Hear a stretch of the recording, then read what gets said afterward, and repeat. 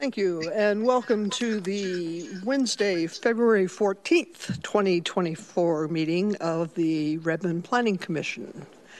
We'll start with a roll call. Commissioner Whittier. Present. Commissioner Van Nyman. Present. Turn on your mic. Present. Thank you. Commissioner Sheffrin.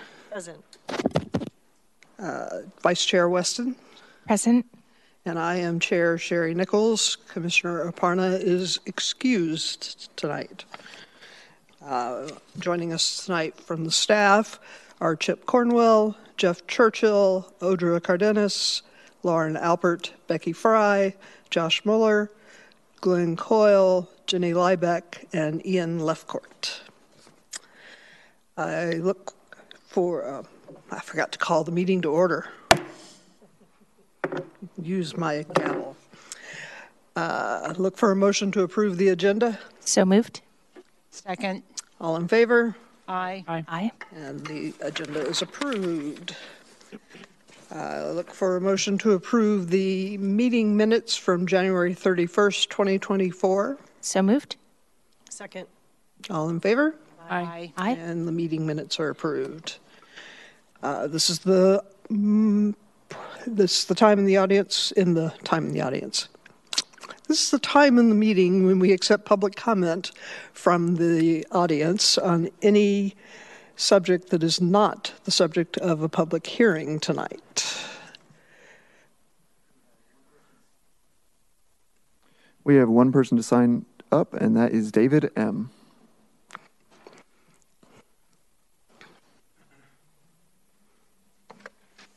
Good evening, Commissioners. I'm David Morton, 19934 Northeast Union Hill Road, Redmond 98053.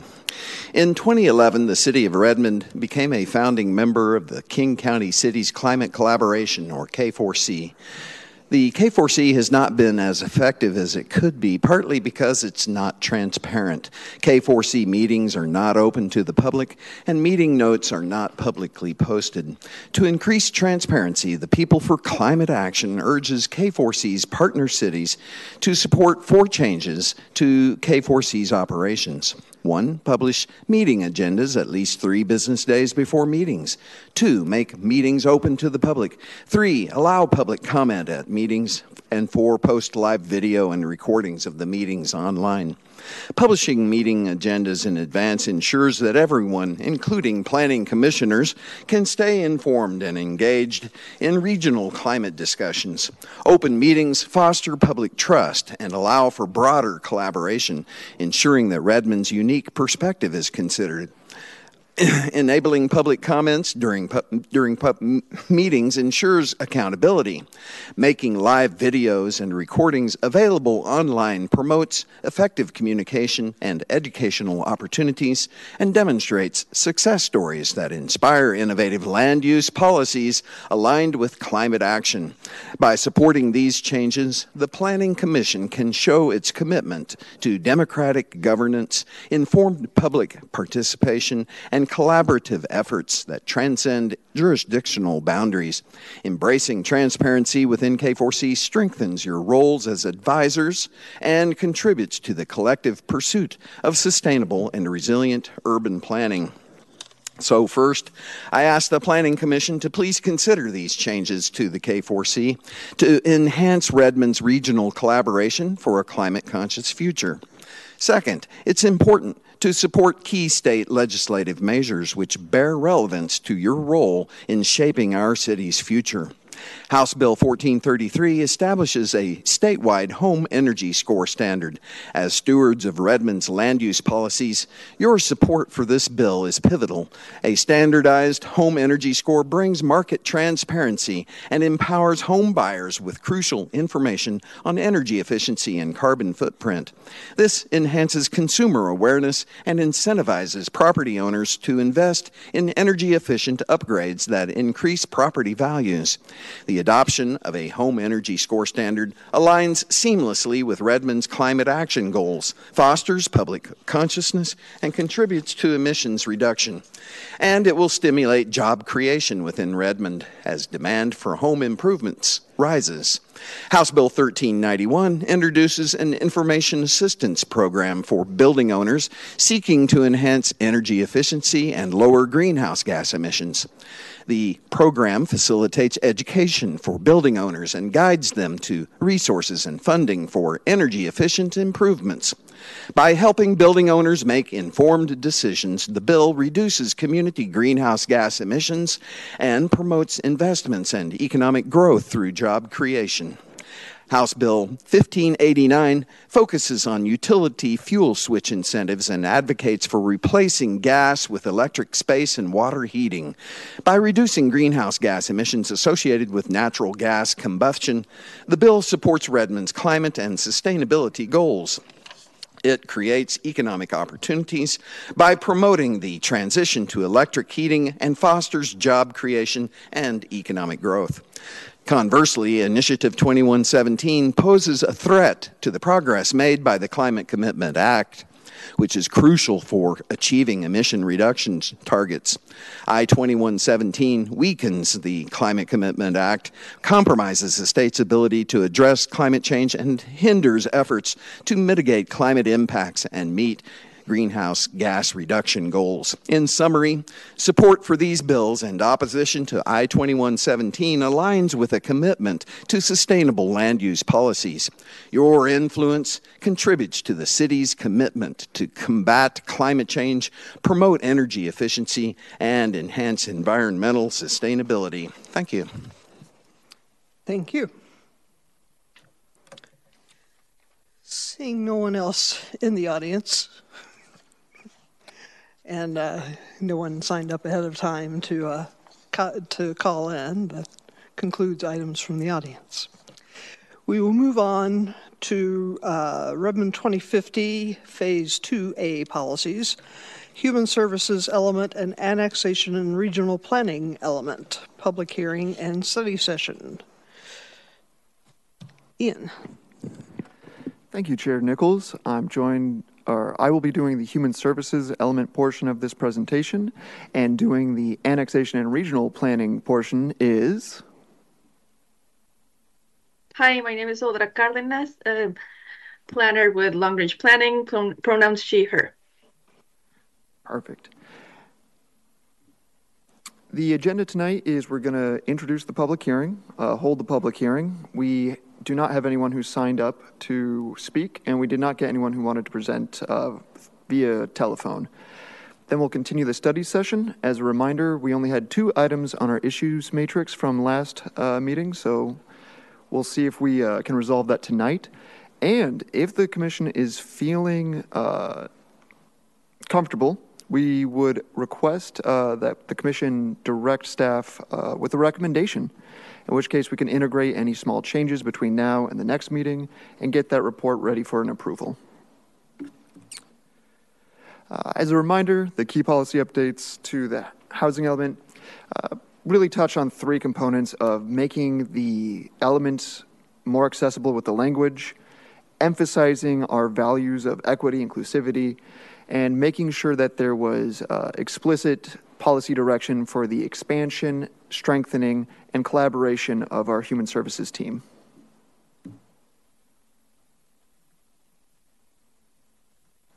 Yes, for the annexation or regional planning element, also simplifying the language and consolidating the policies were the key policy updates. Updating the potential annexation areas map because we have less potential annexation areas available, and including in this map and in the text some new policies regarding orphaned roads and pre-annexation agreements.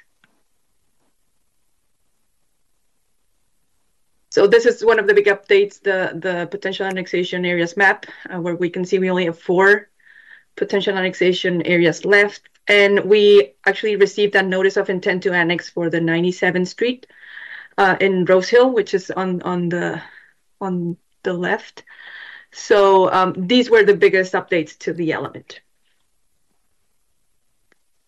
So we have an issues matrix of issues that were raised last meeting, and we can go over them right now. If you can share, Ian.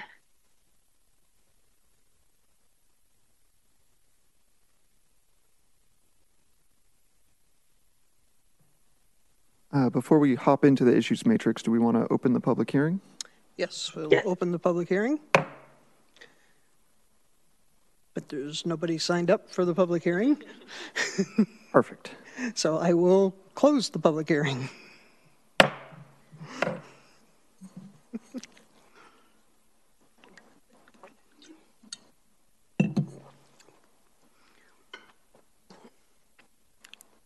All right. Item 1. So there was an issue in having more explicit language to emphasize that the city does not initiate annexation, and the residents or citizens or owners must initiate it. So we added a little bit of a text that explains it a little bit more. And I don't know if you have any questions on this one. So this is exactly what I was hoping to see. Thank you so much for adding it. Thank you.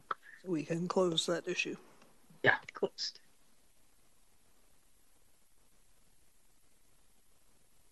And the next one was also emphasizing that we do not choose our potential annexation areas, that they are assigned to us. So we added a little bit more of context on where these PAAs come from. And this is the same thing. I really appreciate the extra clarity, and I'm ready to close. Thank you. And that's all the items that were on the issues matrix. Do commissioners have any other items that you would like to add to the issues matrix? I had a comment just on consistency in the document. I don't Okay. know that I want to use this time to go over like little nits. You can email, That offline. you can send an email. It's really a matter of consistency. Okay, yeah, that can be in. Rather. Okay. Are there any issues that commissioners would like to add to the issues matrix? Any discussion? Would a commissioner like to make a motion? I'd like to make a motion to accept the human services element as written. Make a, I We- didn't hear you. yeah. So what we would do is we want to recommend approval. How do we want to say it? We want to, let me get back to what staff is recommending. We can make a recommendation to have staff bring forward a planning commission report. Manager Churchill has put exact language in the chat that we can read verbatim. Move to recommend approval of the blank element city council. Wonderful. I move to recommend approval of the human services element to the city council. Do you want to do just the human services, or you want to do human services and Annexation. regional planning? And regional planning. Yes, I would like to do all three. I move that. Okay. I'd like to second. Any discussion? It sounds like we still have some cleaning up we might be doing. I would like to submit in writing some comments to the Yeah, I think, staff, and they're not substantial. I don't want to spend hours talking about fonts and colors and stuff like that, but there is some minor inconsistency, and as long as you guys address it, I'm fine. yeah, I think that can, if there, unless there's substantive They're issues. not substantive. It doesn't change the substance, but there are inconsistencies that just need to be cleaned up. Yeah. Okay. Then all in favor? Aye. Aye. Aye. Aye, and the motion passes. Thank you. And may I add a point of clarification? When does staff need those changes in order to get everything ready? We would appreciate it if we could get it by next Tuesday. I'm going to send it tonight because I already have it, but I just don't want to spend 30 minutes talking about minor detail. Great. Okay. Then we will move on to Redmond 2050 Transportation Element and Related Regulations, Final Draft Study Session and Potential Recommendation. And Jeff. Good evening, commissioners. I appreciate the opportunity to join you remotely this evening. I'm looking around on the camera to see if Josh Mueller is in the building. I heard his He name earlier. is. He's hiding He is. back here. Josh, Josh, would you like to come to the table? All right. So just to recap kind of where we are, the staff introduced this on January 10th. You received the technical committee report and recommendation on January 24th. Commission held a public hearing on January 31st and received a few written comments between then and tonight, February 14th. And so we have 3 open issues on the issues matrix, which I'm going to share here shortly, that we can go through. And then there's additional discussion based on any of the written comments that came in since the last meeting. We can discuss that. And then if we reach a point where the Planning Commission is ready to make a recommendation, we can do that. Or if that doesn't happen, we can bring it back for recommendation on the 28th. So let me bring up the issues matrix. And this is currently open to issue 15, which was about trips taken by children, students, generally. And I didn't add anything here. What we wrote in the memo rather is that we combined kind of the response in issue 24. So if it's okay to hold the discussion on this for a minute. Yep, that's great. Okay, so let's go to issue 17 then, which is about communication and education about the transportation system. I think what we heard at the last meeting is that the commission wanted this concept in a place where it would apply broadly. And so we are proposing to take it out of policy TR 29, which really is about parking, and put it in policy TR 45, which is about the transportation master plan, and include a statement there that says include education and communication as core components of transportation programs, projects, and services.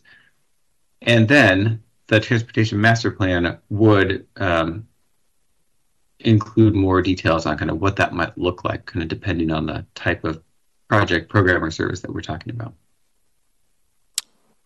That's great. Thank you. So we can close that one? Yes. All right. Very good. Then moving on to issue 24. This was generated out of a little bit of issue 15 and then some discussion on the 31st about just issues of focused congestion around schools and around other places where students or youth are gathering at specific times of day.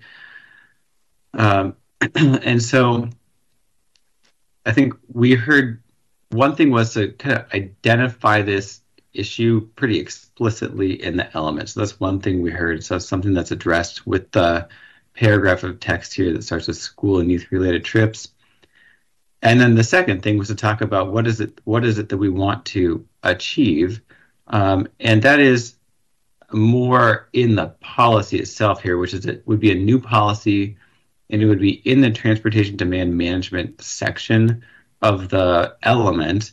And we looked around for different places where kind of this would where there would be a best fit. And the paragraph talks a little bit about why TDM, and really the why is because the issue that we're hearing commissioners identify, there are many, but like the one I think we're hearing you identify most is the issue of too many vehicles in one place at the same time. And that really is a transportation demand management issue, although it certainly there are certainly other aspects of it.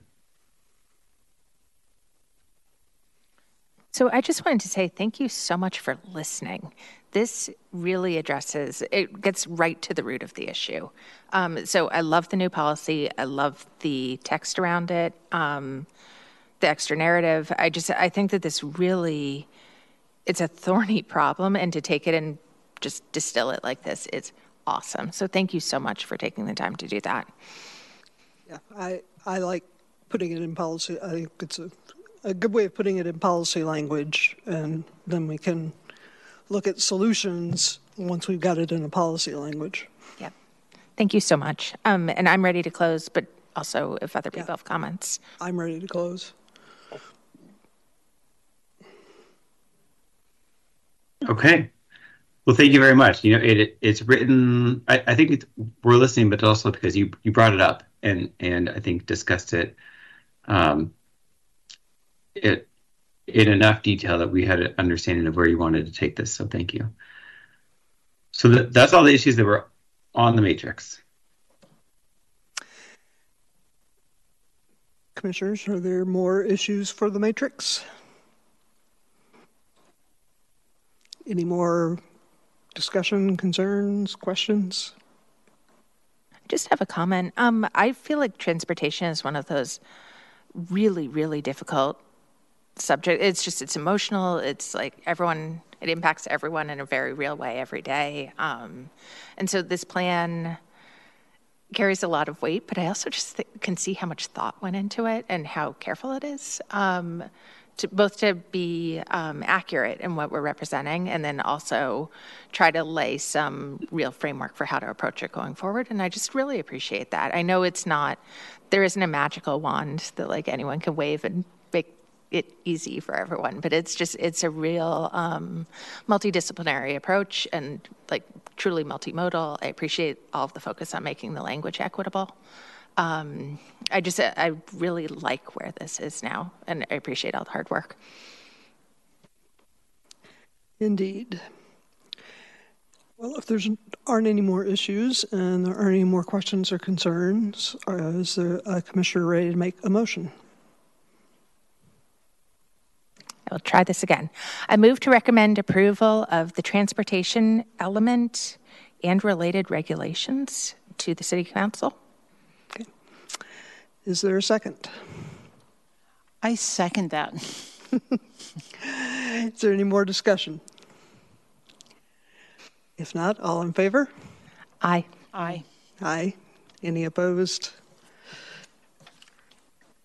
Then the motion carries. Thank you very much. Okay. Thank you. Okay, now we will move on to Redmond 2050 Climate Resilience Elements Study Session. Glenn and Jenny. I just want to observe that it's been 4 years of a lot of work to get to the point where we're making motions to approve elements of we started working on this in 2020.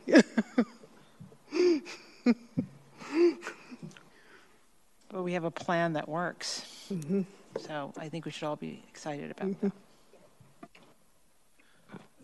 All right, good evening, council members, and happy Valentine's Day.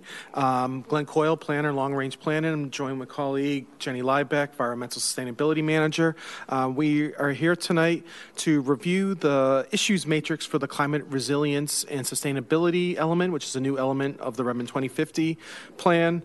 We were here in the beginning at some point in January to discuss the second draft of this element, and we did not have the time to discuss or go over the issues matrix from the first draft. But subsequently, we've been able to have that ready for everybody and also respond to some of the comments we received on the second draft.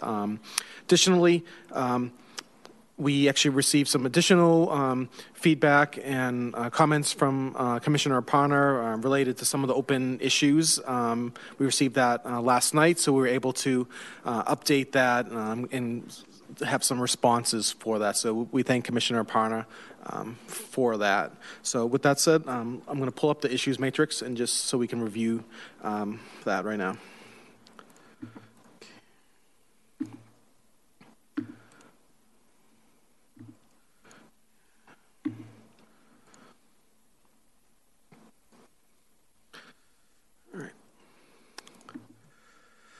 All right. The first issue here was mentioned by Vice Chair Weston, Commissioner Parner, and Council Member Nuva Kamina, formerly Commissioner. So kind of note that. And also, Commissioner Parner provided some additional comments on our response, actually, in her most recent comments there. So we actually will be addressing her additional comment for the final draft. So we can keep that open for the final draft if you prefer.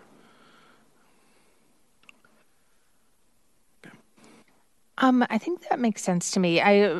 In general, I like to leave things open if the commissioner wasn't here to close that, and I know that language. Right, we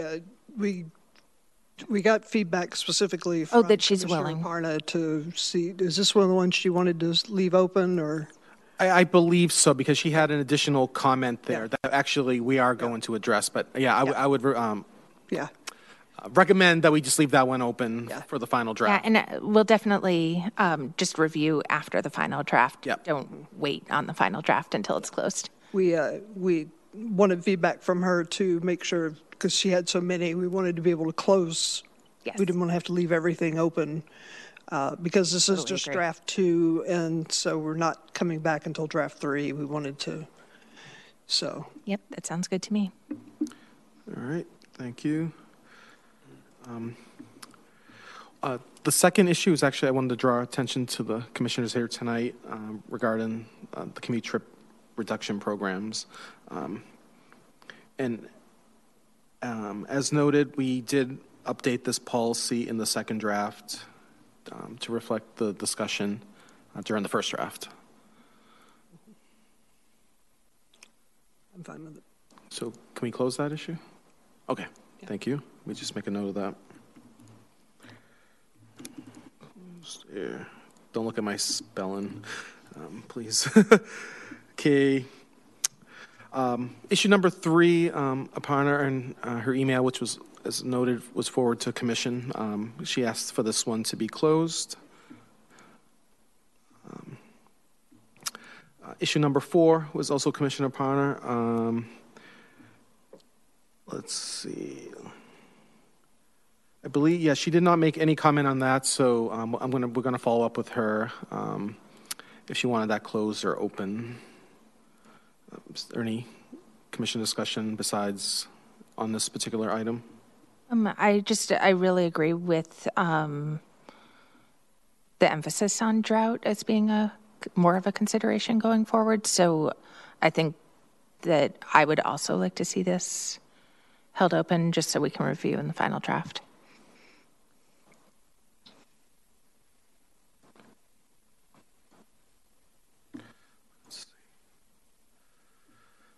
Issue number 5 was Commissioner Parner's item. As we noted, for the second draft, we added a new policy related around this issue, and she asked for this to be closed. So, issue number 6, Parner also asked for this to be closed. I believe, just trying to see what this response was. There's a lot. And we did add a policy in the drought subsection to respond to her comments there. So, number 7 was related to transportation land use from Commissioner Parner, and she had noted that we could close this. And we, as staff, we noted that we had updated this policy, which was related to the transportation demand, I believe. So. Number 8 was also Commissioner Parner, and I believe, let's see, yes, she wanted this open. She had additional comments, and we're going to respond to that for the final draft. So I'm going to have some updated language on that, but we'll keep that open for the final draft. Issue number 9. I believe we responded on that for the on that. She also asked for that to be closed. So, and let's see. Number 10, Commissioner Parner had some additional suggestions, and we're reviewing those suggestions for the final draft. So we'll keep that one open. And then there was a couple of, let's see. There was a couple issues for the second draft. And I believe, yeah, we have not really, we're in the process of addressing those for the final drafts. So those will still remain open. So that's all we have.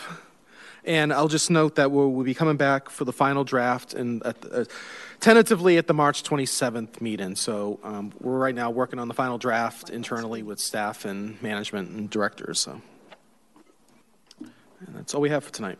Okay. Does commissioners have anything else they'd like to add to the issues matrix this time?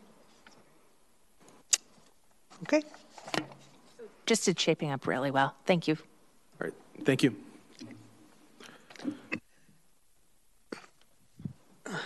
Okay. Now we'll move on to Ribbon 2050, Downtown Marymore and Mixed-Use Zoning Concepts Briefing. Lauren and Becky and Audra.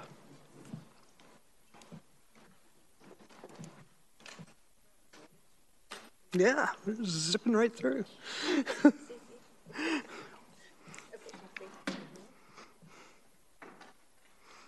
It's because of all the work we've done for years to get here. It's all those other long meetings we've had. Good evening. Just getting the PowerPoint pulled up. Lauren Alpert, Senior Planner, she, her pronouns. Sweet.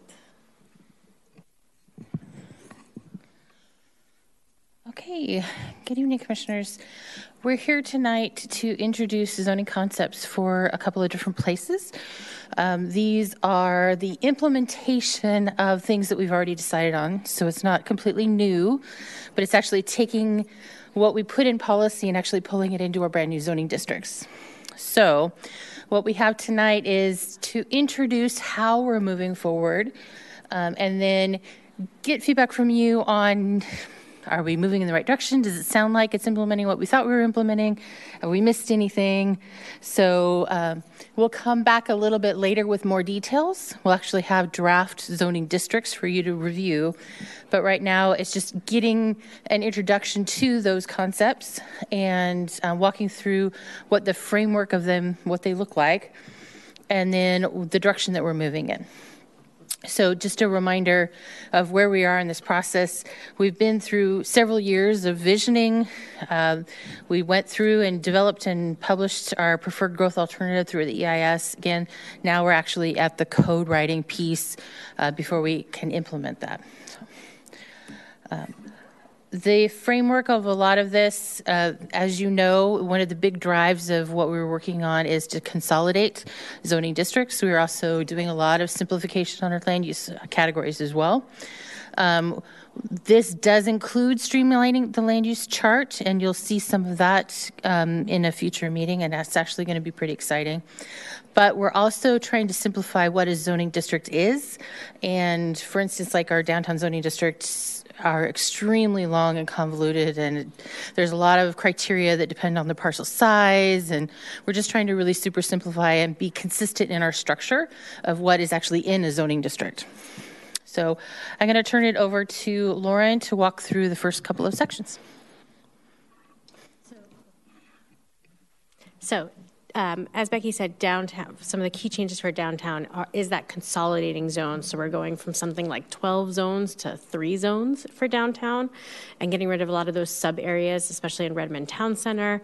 We're doing some little increases in height and density, and those are largely to accommodate the growth that we projected in the preferred growth alternative. So we wanted to make sure any density we're adding accommodates for that growth. We're also looking at updating our incentives in downtown, similar to what some of the things we saw in Overlake in terms of affordable housing and affordable commercial, inclusive design, and use-specific incentives, so incentivizing some of those uses that we find valuable. And we're still drafting that. It'll look the same, but it'll be different from Overlake, but it's a similar in concept that we're looking at in terms of the point system. So here you see those 3 zones and these purple and blue shades. So town center, our downtown core, which we're in right now, and our downtown edge. And then also you see our proposed line for the transit-oriented development area. So some of the differences in these, and so you see the town center and downtown core are very similar in terms of our height. A little bit difference in the floor area ratio, that FAR is a little bit different in the center and downtown core, and the edge even less density and height. And then also something to note is in the town center and the downtown core, both of those have increased height and FAR when they're within that TOD, that transit-oriented development focus area. So once again, incentivizing development in those TOD areas. So here you just zoom in on kind of the town center and where that is. And some pictures of town center and downtown core. We should be familiar with downtown core. It's where City Hall is. It's where downtown park is. And our downtown edge. So that sort of less dense areas on our edges that will be abutting some more residential areas of the city. And then here's a zoomed in kind of our TOD focus area. So some of the things that we considered, that close proximity, that a quarter mile around the station, looking at that 10-minute walk shed, and then also looking at respecting that Old Town Historic Core, which is its own district now, but will be kind of into the downtown core moving forward, and also respecting that downtown edge boundary. So not going into there. Anything you want to add? Pause at this point. Yeah, are there questions on downtown before we move on? Or comments? It's sort of a topical question. Does the zoning code distinguish between affordable housing and supportive housing? Supportive housing is a separate category, and it is treated that way because the state law treats it separately. But we do have, in the use chart, it makes it very clear that supportive housing is allowed basically anywhere regular housing would be allowed. Great, thank you.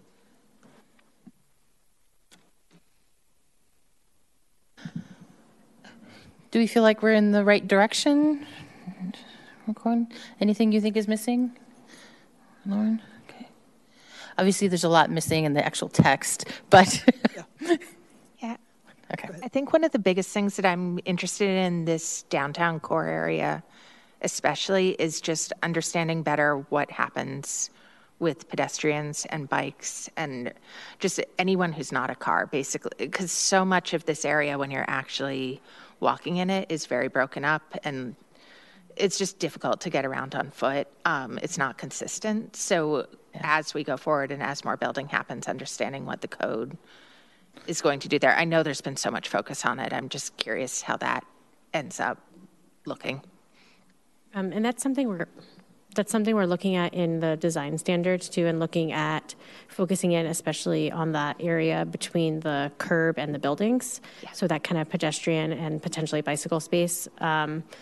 And we're working with Kim Dietz into doing an update on the design code, and it's very preliminary right now. So it'll be coming to you eventually, but we're starting to look at that.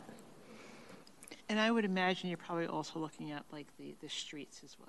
Is that part of the streets?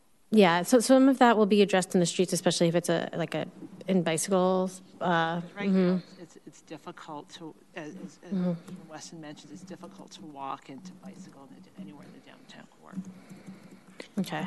So in our current code, we have pedestrian corridors classification system, and as you might remember what we did in Overlake, where we did a street classification system. We're looking at trying to figure out what that public realm, that building to curb spaces look like in different types of areas. So if it's intended to be highly walkable, lots of people on the curb, it's going to be a different look and feel and standards than if it's an area that's not as much pedestrian traffic, but maybe a lot more bike traffic and car traffic. So, but there's a whole spectrum. And so that team is looking through a number of different things from that. And the design standards team is actually going even deeper into the actual development. So there's a number of things that our team is working on in conjunction with Kim Dietz's zoning code rewrite team related to that public realm conversation. And you'll see that in a couple of months. So does that, Go ahead. does that design standard also take into account, when you think about building to curb, does it also take into account like the tables and outdoor dining and which impact that? It'll take into consideration the public spaces and what needs to be included in them. And there's a number of different elements, but it might be easier for me to have a separate conversation with that team and maybe provide a little briefing on what's coming, maybe at a future, and just kind of walk through what all is included. Okay. I would think, maybe hope, that consolidating the zones into a few big zones would make it easier to have some consistency throughout the downtown rather than the way it used to be where there are a lot of different. I would hope so, but I would love to see what that looks like so I can envision that. Mm-hmm. But even within a particular zoning district, especially downtown core, because it's so spread out, we're going to have different areas that have much more pedestrian activity. And so the street-based classification and the pedestrian realm classification system are going to be much more nuanced than just the zoning map itself. But it'll be similar to what we did in Overlake. They'll have a map, and it'll be labeled of what is the classification, and then we'll have the standards that go with it. Well, I mean, yeah, like Redmond Way is going to be different than Cleveland Street. Right. They're going to be in the same zone, but they're different streetscapes. And the other thing that we're trying to do is, right now, they're all kind of different. Like, we adopted Marymore different than we adopted Overlake. And so we're trying to smooth it all out so it's a little bit more consistent. At least within our centers, we have similar standards. And then where there needs to be something unique, we have, okay, and Overlake, it needs to look slightly different. Marymore, it needs to look slightly different. But here's the standard that we're just modifying, right? Just to simplify the understanding and unification of it. Go ahead. And I'm assuming this will be touched upon just in terms of connectivity between the edges, right, and then the core areas, because I think that that's going to be essential, and it touches upon safety and the different modes of transportation, especially walkways and wayfinding. Yeah, and I know Josh and the TMP group is working on a lot of that as well. Thank you. I think it'd probably be a great briefing at another one, just to kind of walk through all of the different conversations related to that. Go ahead. Just had one more question about how you're assessing where the popular pedestrian routes are, because right now, like as someone who's tried to walk downtown a fair amount, there are a lot of routes where I actually would like to be a pedestrian, but right now, either because of construction or because of light timing, it's actually not a good route. So I don't know exactly how the city is measuring that right now. It seems like it would be a really hard problem. That's something you want to try to tackle and answer with now, or? Let's get on the mic. Construction is making everything hard right now. It's not related solely to today. Yeah. We do have our pedestrian priority zones that we do measure, and it's based on the land use and the development that occurs, and there's just so much of it going on right now, and we do have these areas where we have built to our standards, but then we also have areas that are lacking facilities or facilities that don't meet the standards, and so we're measuring those, but there's just so much occurring right now that it does, I think, pose a challenge when you're trying to navigate. Yeah. The other thing I do want to add into that. A decent time to bring up something I brought up in the past, which is, and it ties into you added a new policy about communication and education for people about transportation in the previous policy we were just discussing, or the transportation element, that when we talk about alternate modes of transportation, that there is a real lack of clarity for people on what they're allowed to do. And then we talk about safety, right? Like, so the Lime scooters, and we've brought this up before, but it seems like if we're heading toward that conversation where there's going to be any sort of briefing around this, that would be a good thing to keep in mind again. Do you understand what I'm saying? Yeah, more outreach efforts, I think. Wayfinding during these times when there's disruptions in the system with construction are important, yeah.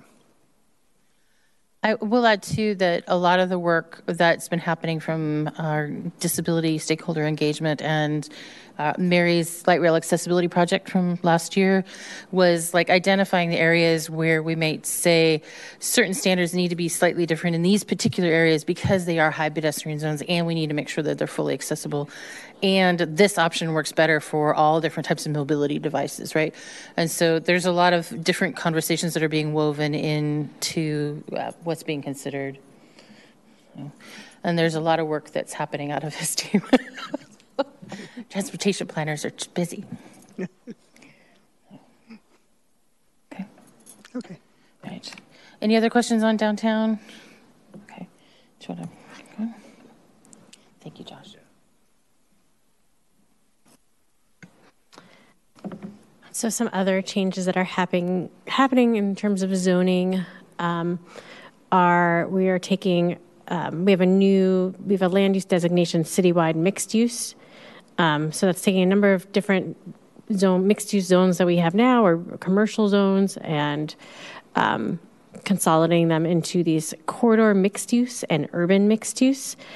And so it'll streamline and simplify regulations. If you're noticing a theme, that's it.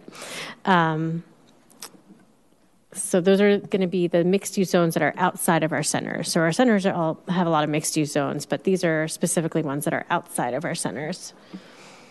The resources that we link to in your packet for our online zoning consolidation website shows exactly what's going to what. And you'll see this was one of the more convoluted ones because general commercial is going into a couple of different places, into different zones. Regional retail is going into urban mixed use. All the design districts are moving out. So the table that is on the website might be very helpful when you're looking at the mixed use changes. There's a former commissioner who would be very happy to see all the design districts going away.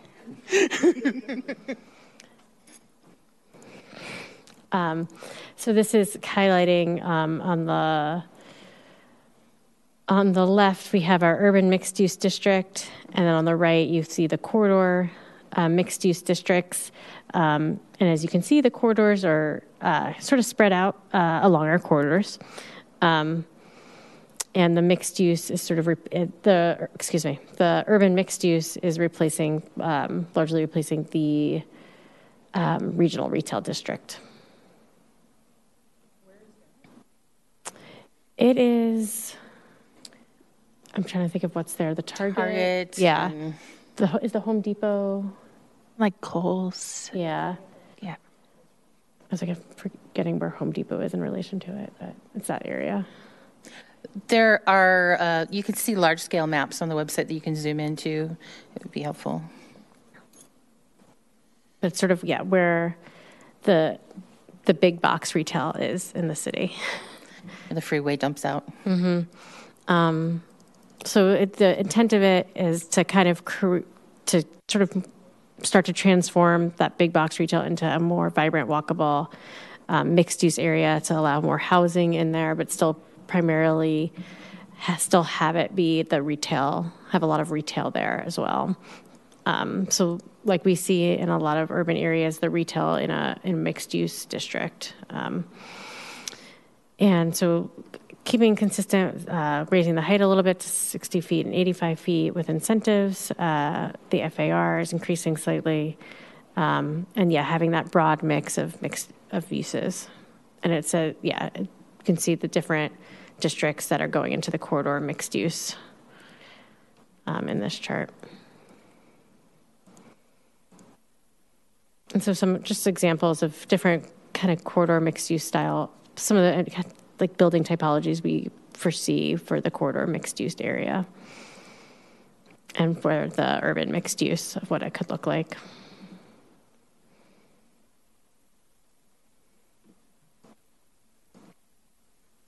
So the neighborhood mixed use is a new zone that we're implementing to implement this complete neighborhood concepts that we were talking about last summer. And its purpose is basically to create walkable communities where people can get like a liter of milk or some stuff that they need. Like they don't have to take the car to get some basic stuff that you could have in like little corner stores. So we still don't have a lot of this like FAR or locations decided, but we are still studying that, and we're probably going to have some more decisions in the summer.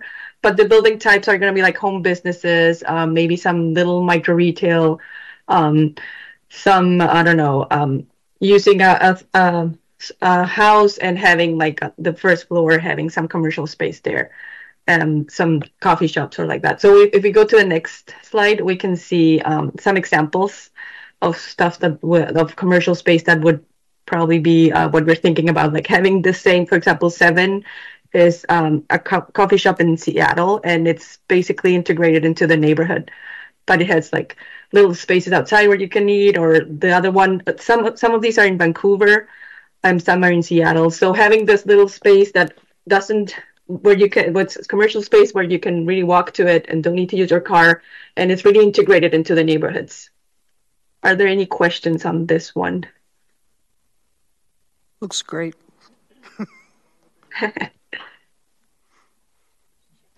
Yeah, go ahead. On the materials on the website, you will notice that we do not have anything identified on the map yet with the zoning district. So that is a discussion to be had. So I had a little bit, I love the neighborhood mixed use. I think that is so cool. I would love to have that close to me. The previous conversation about the big box stores, I feel a little bit awkward being the one defending them because I don't personally like them, but I do have a lot of people, the reason they come to Redmond is their kids' sports and Target. And I've listened to impassioned conversations about how much better the Redmond Target is because it's huge.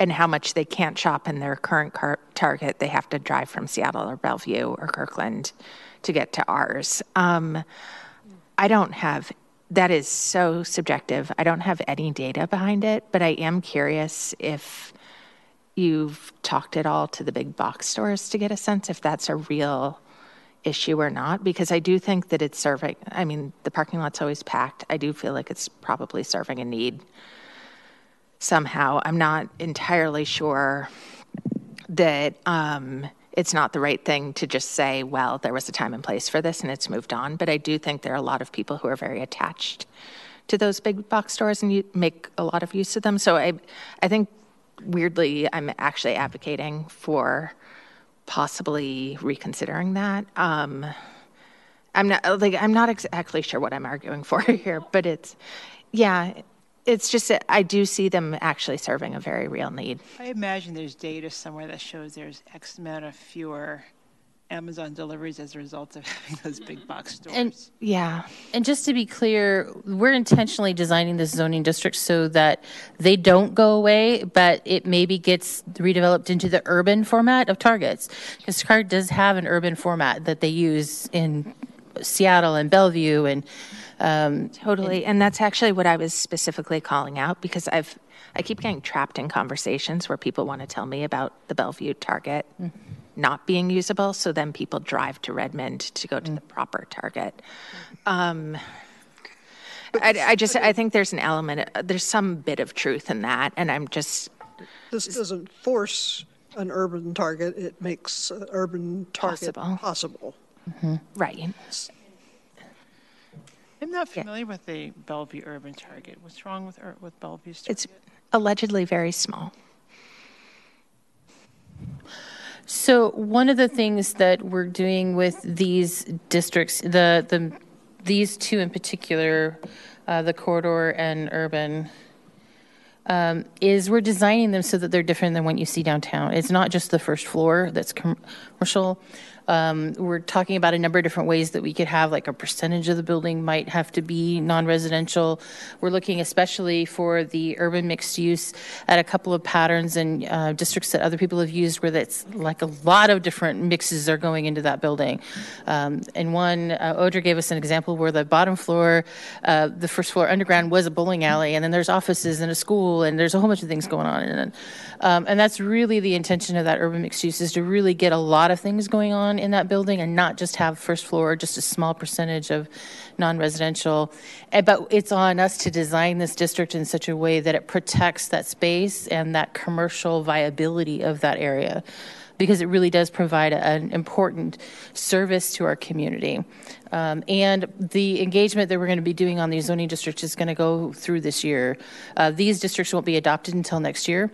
So we have a lot of conversations that we have to have with the property owners. And also to point out that one of the things that was suggested when we were talking about from a policy standpoint is potentially doing some type of master planning for this area, that regional retail zoning district right now, as a part of our neighborhood planning updates that we will begin after Redmond 2050 completes. So that would definitely be a very heavy conversation with the property owners. So this is the very beginning of this conversation. A lot of this will develop over the course of the year. But then as we go into after Redmond 2050, the neighborhood plan updates, it'll continue as we try to look at how do we make this redevelop in such a way that it really does protect that area and those things that people need it to stay. Yeah, so thank you. It's helpful to hear that, even if it's anecdotally, that people really value the size of it. And I mean, I do my big box retail shopping in Redmond as well. So I appreciate that and understand that. So thank you for sharing. It does resonate with this discussion with me, because if our policies don't protect these big box stores, then you're going to have more people getting in cars.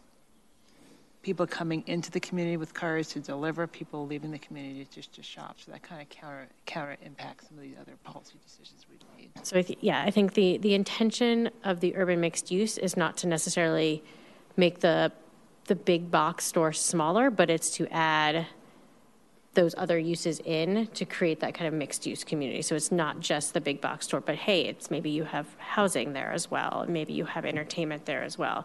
So I think we're thinking of it more as additive than subtracting. I can totally see the merits of multiple floors. Mm-hmm. Additional height makes a lot of sense to me. I just, like the smaller urban format Target, I've just been in a weird number of conversations recently about how much people despise it.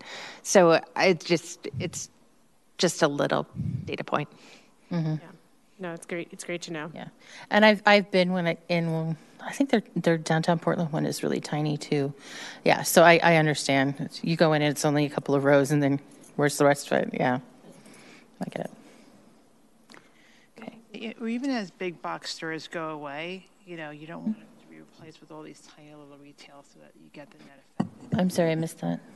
Even, potentially as big box stores goes away, you don't want it to be that footprint to be replaced with smaller footprint of stores, mm-hmm. of the effect of losing the retail piece. Okay.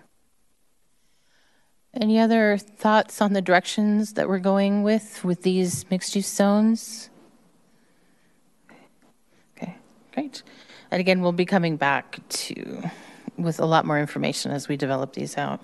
This is just the beginning. Okay. And then the last area that we want to introduce to you tonight is Marymore. We are consolidating the zoning districts in Marymore, and there's some rezoning in there as well. We have 5 Marymore design districts today inside the core area of Marymore. We had originally gone out to the community last March and April to have a lot of conversations about what do we want to do from a consolidation standpoint, what does people feel comfortable with. We had proposed and actually just consolidating it down to 2, just super zipping it back up. The community came back and pushed back and said, no, they really do want to keep that concept that's in our code that we adopted in 2017 that has an edge to the park.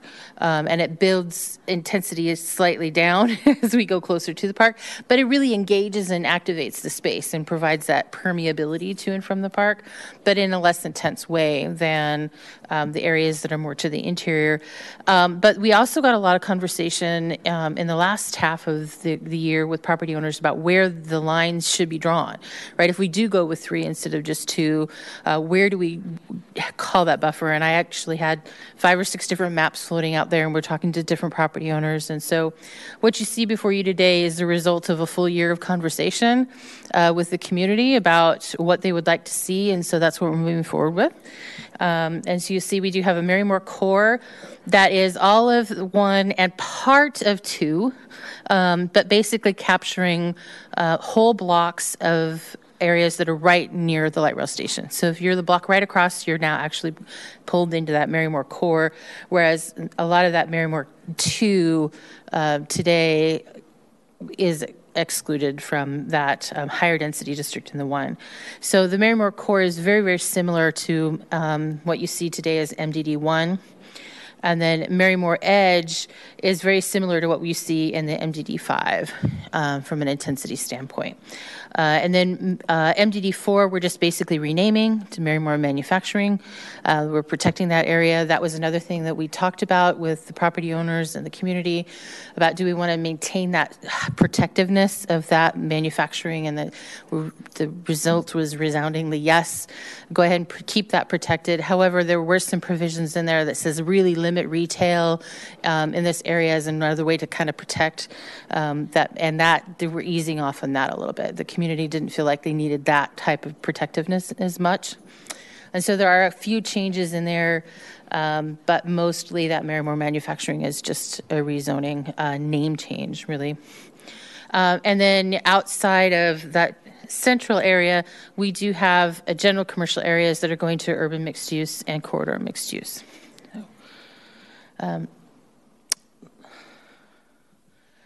Lots of different pictures, just examples. This district is definitely intended to be highly pedestrian oriented. It is also our pilot neighborhood for an inclusive neighborhood. So it's intended to have heavy focus on inclusive design, and that the incentive package will really incentivize those features. Sustainability features, mass timber, that will also be a part of this district as well. Here's just a quick summary of the input. As I mentioned, there's a lot of engagement that happened over the course of last year.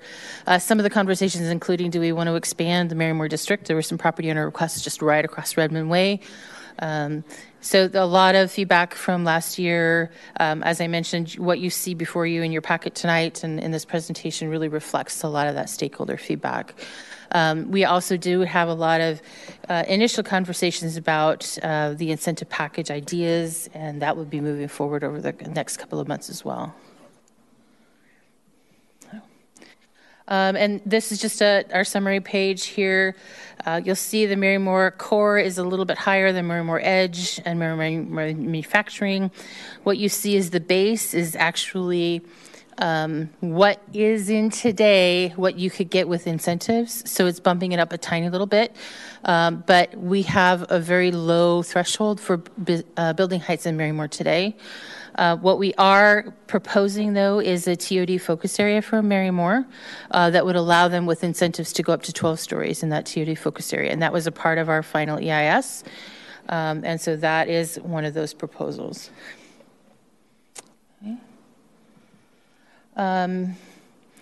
This map here, the red outline shows where we're proposing the TOD focus area. It is all of Marymore core and most of Marymore Edge. It does exclude the apartment complex at the very end. It's a little bit further out and it's not going to redevelop anyway. We intentionally excluded the Marymore Manufacturing. We didn't want to put extra pressure for redevelopment of that area.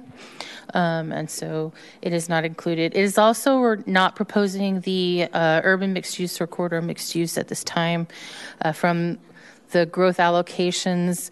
The rezoning to those districts accommodates the growth that we need in that area. So, okay. Red area, the urban mixed use,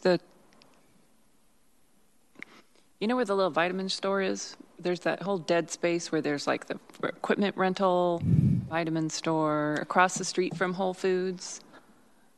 The little shops are down here in the corridor north mixed of there, use. keep going up, up, up.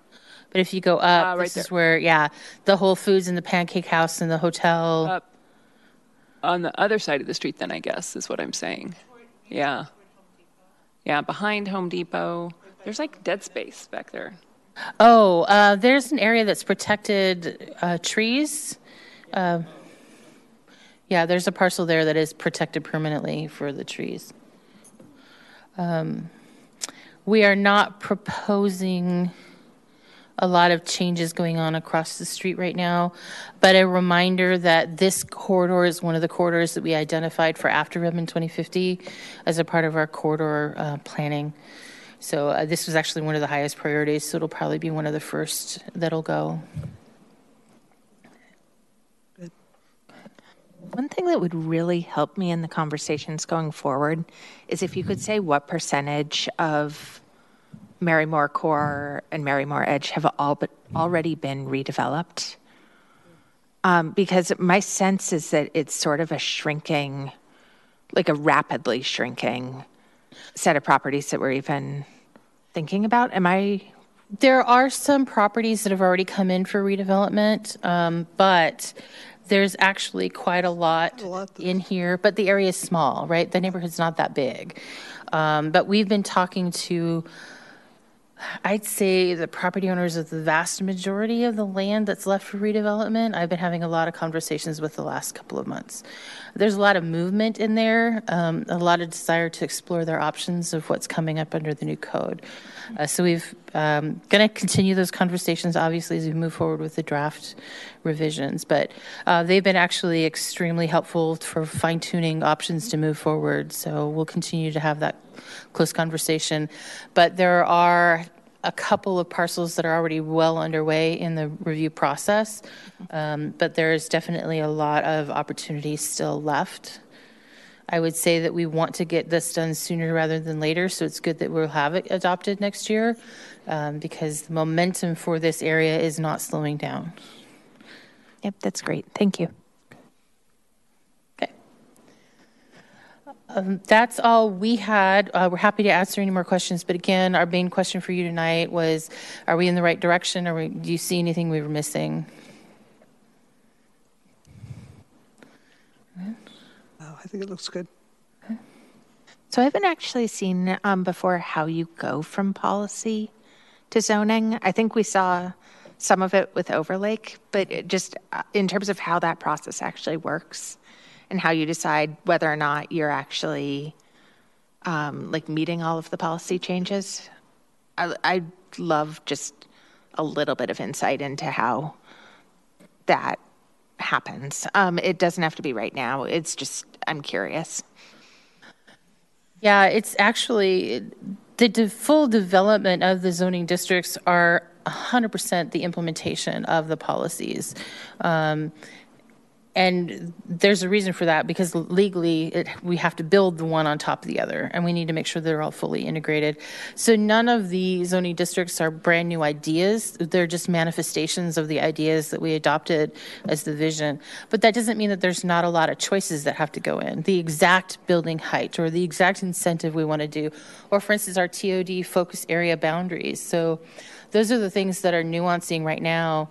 But the actual zoning district itself is really based on how much growth do we put in this area in our preferred alternative, right? So how much room do we need, and what are the uses that went into that? And so there's a lot of conversations happening. I mean, I think the neighborhood mixed use district is a really good example of sort of that deliberative process from policy to zoning, and that we're in the middle of right now. So we heard this concept. We heard initially people want a more walkable community.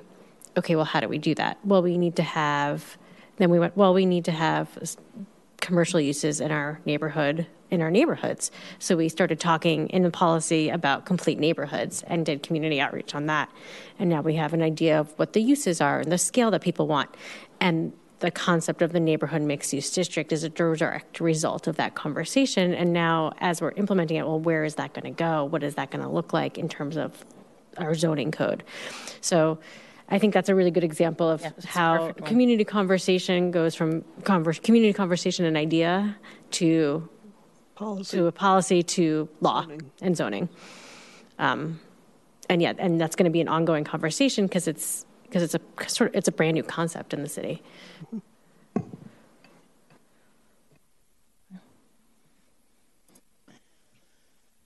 Okay. Okay. Any more questions about this topic? Okay. All right, well, we'll be back in a couple of months with some more detailed information. We're also working on finalizing what we want the incentive package to be for downtown and Marymore. As you remember, we hired a consultant to do some cost evaluations, so we're going to be figuring out what we want them to evaluate and having that moving forward. We'll bring that back information to you as well. But you'll see a lot of this continue. And again, the conversations about the mixed-use districts are going to be ongoing for the course of the year. Okay. All right. Thank you. Thank you. Okay. Staff and commissioner updates. Ian. Thank you, Chair. We have two main updates. The first is yesterday at City Council. The council was continuing their discussion of housing element and associated regulations, and a splish splash of the overlake component as well. Chair Nichols took time out of their busy schedule to show up and provide the council with a background of the discussion and development, all the conversations we had and the collaborative effort to get to that ultimate recommendation. We went through an issues matrix about the various questions that they had brought up at the previous council meeting. And overall, my interpretation is that they had relatively few questions. Manager Churchill asked for a kind of a temperature check. Do they think we're going in the right direction? And it seemed affirmative to that effect. I only have a couple of follow-up questions to provide further information to them on, but overall, seems like they're on board with what you recommended. And I want to communicate that they emphasized their appreciation for the hard work that this team did to get to those thoughtful recommendations. And the second update is that we have a meeting on February 28th, as normal, and we also have a meeting on March 13th. Now, March 13th is another public hearing. So while all meeting quorums are important, March 13th is especially important. Please let staff know our availability to make sure that we get that quorum. Thank you. Okay.